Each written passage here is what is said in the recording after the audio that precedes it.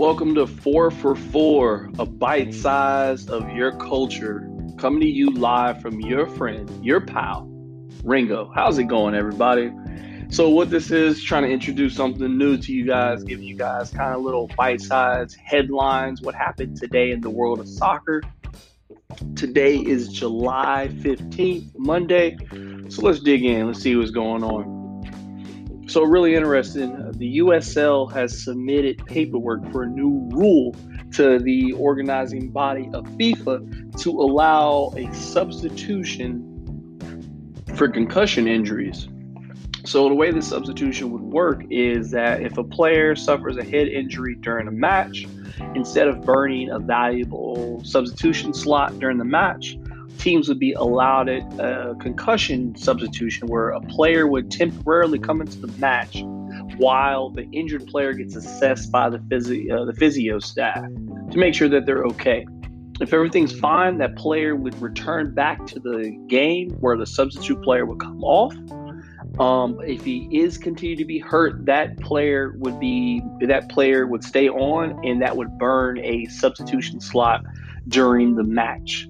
So this is a fair way so nobody would game the system and end up getting 4 substitutes over 3.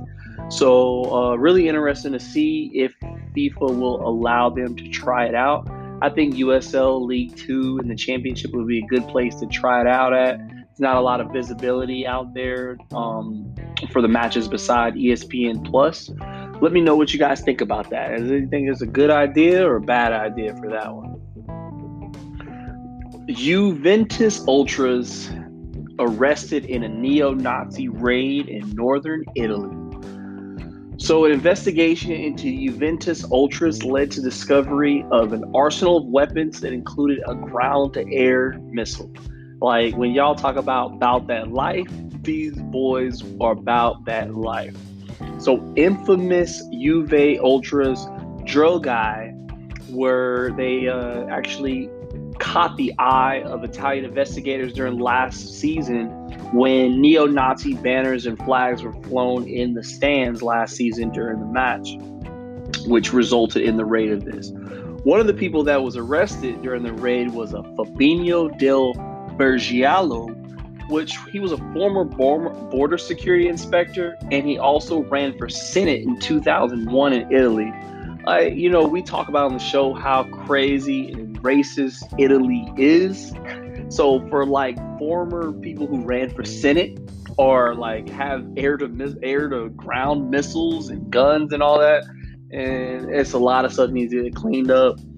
All black players just need to get up out of Italy, straight up. What else happened this week? Neymar still wants out of PSG.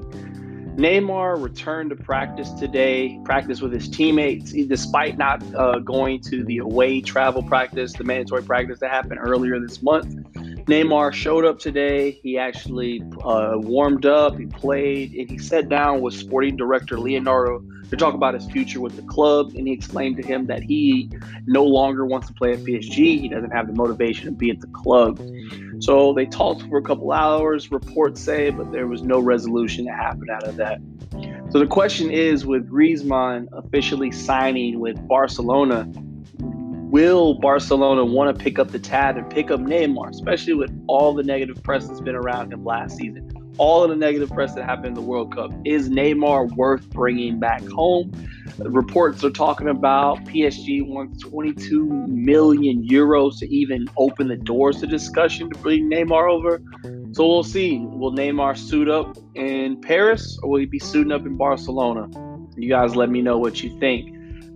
Finally, David De Gea, DDG, Manchester United's #1 goalkeeper, has not signed a new contract with Manchester United.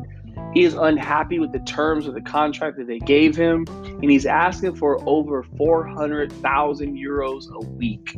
That is a lot of change. But, DDG is saying where the cash at, because if you look at his stats, last season he had 122 saves, 7 clean sheets, 54 goals, and he appeared in every single match that Manchester United had last year.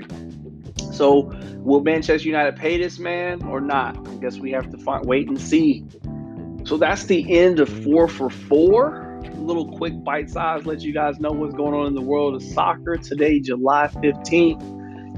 Let me know what you think. Hit us up on the socials at FTCUTD.